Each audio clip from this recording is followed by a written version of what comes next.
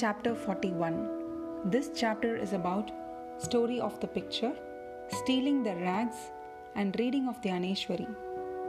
As stated in the last chapter, we continue here the story of the picture.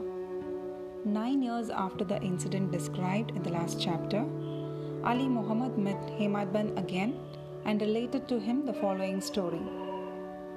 One day while wandering in the streets of Mumbai, he bought the picture from a street hawker. Then he got it framed and set it on a wall in his house at Bandra. As he loved Baba, daily he took darshan of it.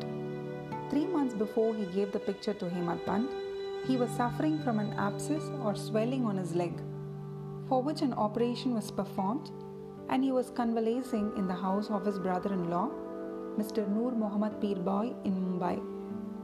For 3 months his house in Bandra was closed and nobody was living there.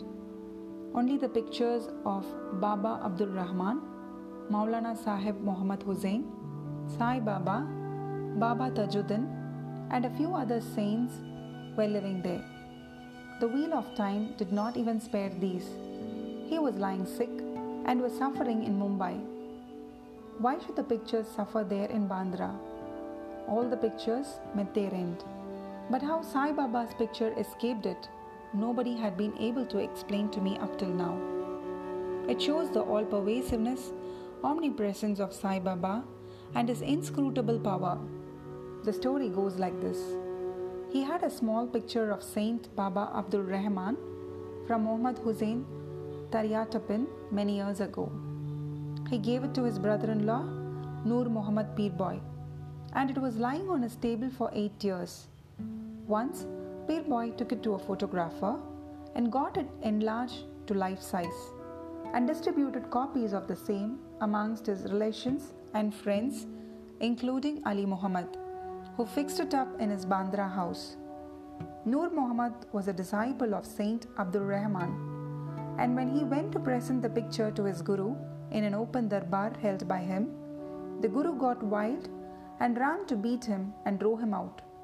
He felt sorry and dejected. He also thought that he spent so much money and incurred his guru's displeasure and wrath as his guru. Baba Abdul Rahman did not like image worship. He took the enlarged picture of Baba Rahman with him to Apollo Bandar, and after hiring a boat, took it and immersed it in the sea.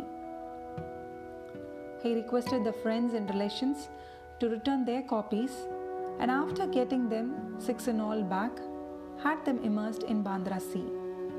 At this time, Ali Muhammad was in brother-in-law's house. He was told by him that his suffering would come to an end if he would soon immerse the pictures of other saints also in the sea. On hearing this, Ali Muhammad sent his manager to his Bandra house and got all the pictures of the saints in the house to be thrown into the sea. When Ali Muhammad returned home after 2 months, he was surprised to find Sai Baba's picture on the wall as before. He did not understand how Mehta took away all the pictures except this. He immediately took it out and kept it in his cupboard, fearing that if his brother-in-law saw it, he would do away with it. While he was thinking how it should be disposed of and who would keep it with care, Sai Baba himself, as it were, suggested to him that he should see and consult Maulana Ismu Mujawar and abide by his opinion. He met the Maulana and told him everything. After much consultation, they both decided that the picture should be presented to Hemadpant and that he would protect it well. Then they both went to Hemadpant and presented him the picture in the nick of time. This story shows how Baba knew all past, present and future, and how skillfully he pulled the wires and fulfilled the desires of his devotees. The following story shows that Baba liked very much those who took real interest in spiritual matters, and that he removed all their difficulties and made them happy. Stealing the rags and reading of Dhyaneshwari. Mr. B.V. Dev, who was a Mamlatar of Danu in Thana district, wished for a long time to read Dhyaneshwari, which is a well-known Marathi commentary on the Bhagavad Gita by Dhyaneshwar. along with other scriptures. He could read daily one chapter of the Bhagavad Gita, but when he took Dhyaneshwari in hand, some difficulties cropped up and he was precluded from reading it. He took 3 months' leave, went to Shiradi, and thence to his home at Poud for rest.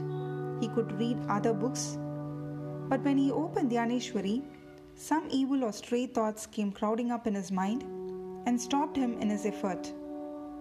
Try as much as he could, he was not able to read even a few lines of the book with ease.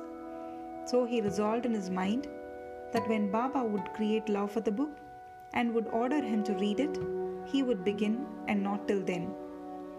Then in the month of February 1914, he went with his family to Shiradi. There, Jog asked him whether he reads Dhyaneshwari daily. Dev replied that he was desirous of reading it, but he was not successful, and that only Baba would order him to read it, he would commence. Jog then advised him to take a copy of the book and present it to Baba and start the reading after it was consecrated and returned by him. Dev replied that he did not want to resort to this device, as Baba knows his heart. Would he not know his desire and satisfy it by giving him a clear order to read? Dev then saw Baba and offered 1 rupee as dakshina. Baba asked for rupees 20, which he gave. At night, he met one Balakram and inquired from him as to how he secured Baba's devotion and grace. Balakram told him that he would communicate everything next day after Arati. When they went for darshan the next day, Baba asked for rupees 20, which he gave willingly. As the masjid was crowded, they went inside and sat in a corner. Baba asked him to come closer and sit with a calm mind, which Dev did. Then after the noon Arati was over and the men dispersed, Dev saw Balakram again and asked him his previous experiences, what Baba told him, and how he taught meditation. While Balakram was going to reply, Baba sent Chandru, a leaper devotee, to call Dev to him. When Dev went to Baba, the latter asked him with whom and what he was talking. He said that he was with Balakram and heard from him his fame. Then Baba asked again rupees 25 as dakshina, which Dev gladly gave. Then Baba took him inside and sitting near the post, charged him saying, "You stole away my rags without my knowledge." Dev denied any knowledge of the rags, but Baba asked him to make a search. He searched but found none. Then Baba got angry and said, "There is nobody here. You are the only thief, grey-haired and old. You came here for stealing." After this, Baba lost his temper, got terribly wild, gave all sorts of abuses and scoldings. Dev remained silent and apprehended that he might get a beating also.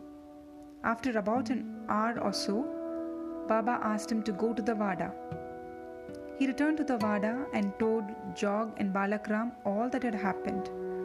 Then in the afternoon, Baba sent for all of them and said that his words might have pained the old man, but as he had committed the theft, he took him to task. Then Baba asked again rupees 12. Baba collected the amount, paid it. Dev collected the amount, paid it, and prostrated himself before him. Then Baba said to him, "Go on reading the Pothi. Go and sit in the Vada, read regularly every day, and while reading, explain the portion read to all with love and devotion. I am sitting here ready to give you the whole gold embroidered Sheela. Then why go to others to steal rags? And why should you get into the habit of stealing?" Dev was much pleased to hear the words of Baba, for he directly asked him to start reading the Pothi. He thought that he got what he wanted and that he could read the book with ease thenceforth. He again prostrated himself before Baba and said that he surrendered himself to him and that he should be treated as a child and be helped in his reading. He realized then what Baba meant by stealing the rags. What he asked Balakram constituted the rags, and Baba did not like this behavior in this respect.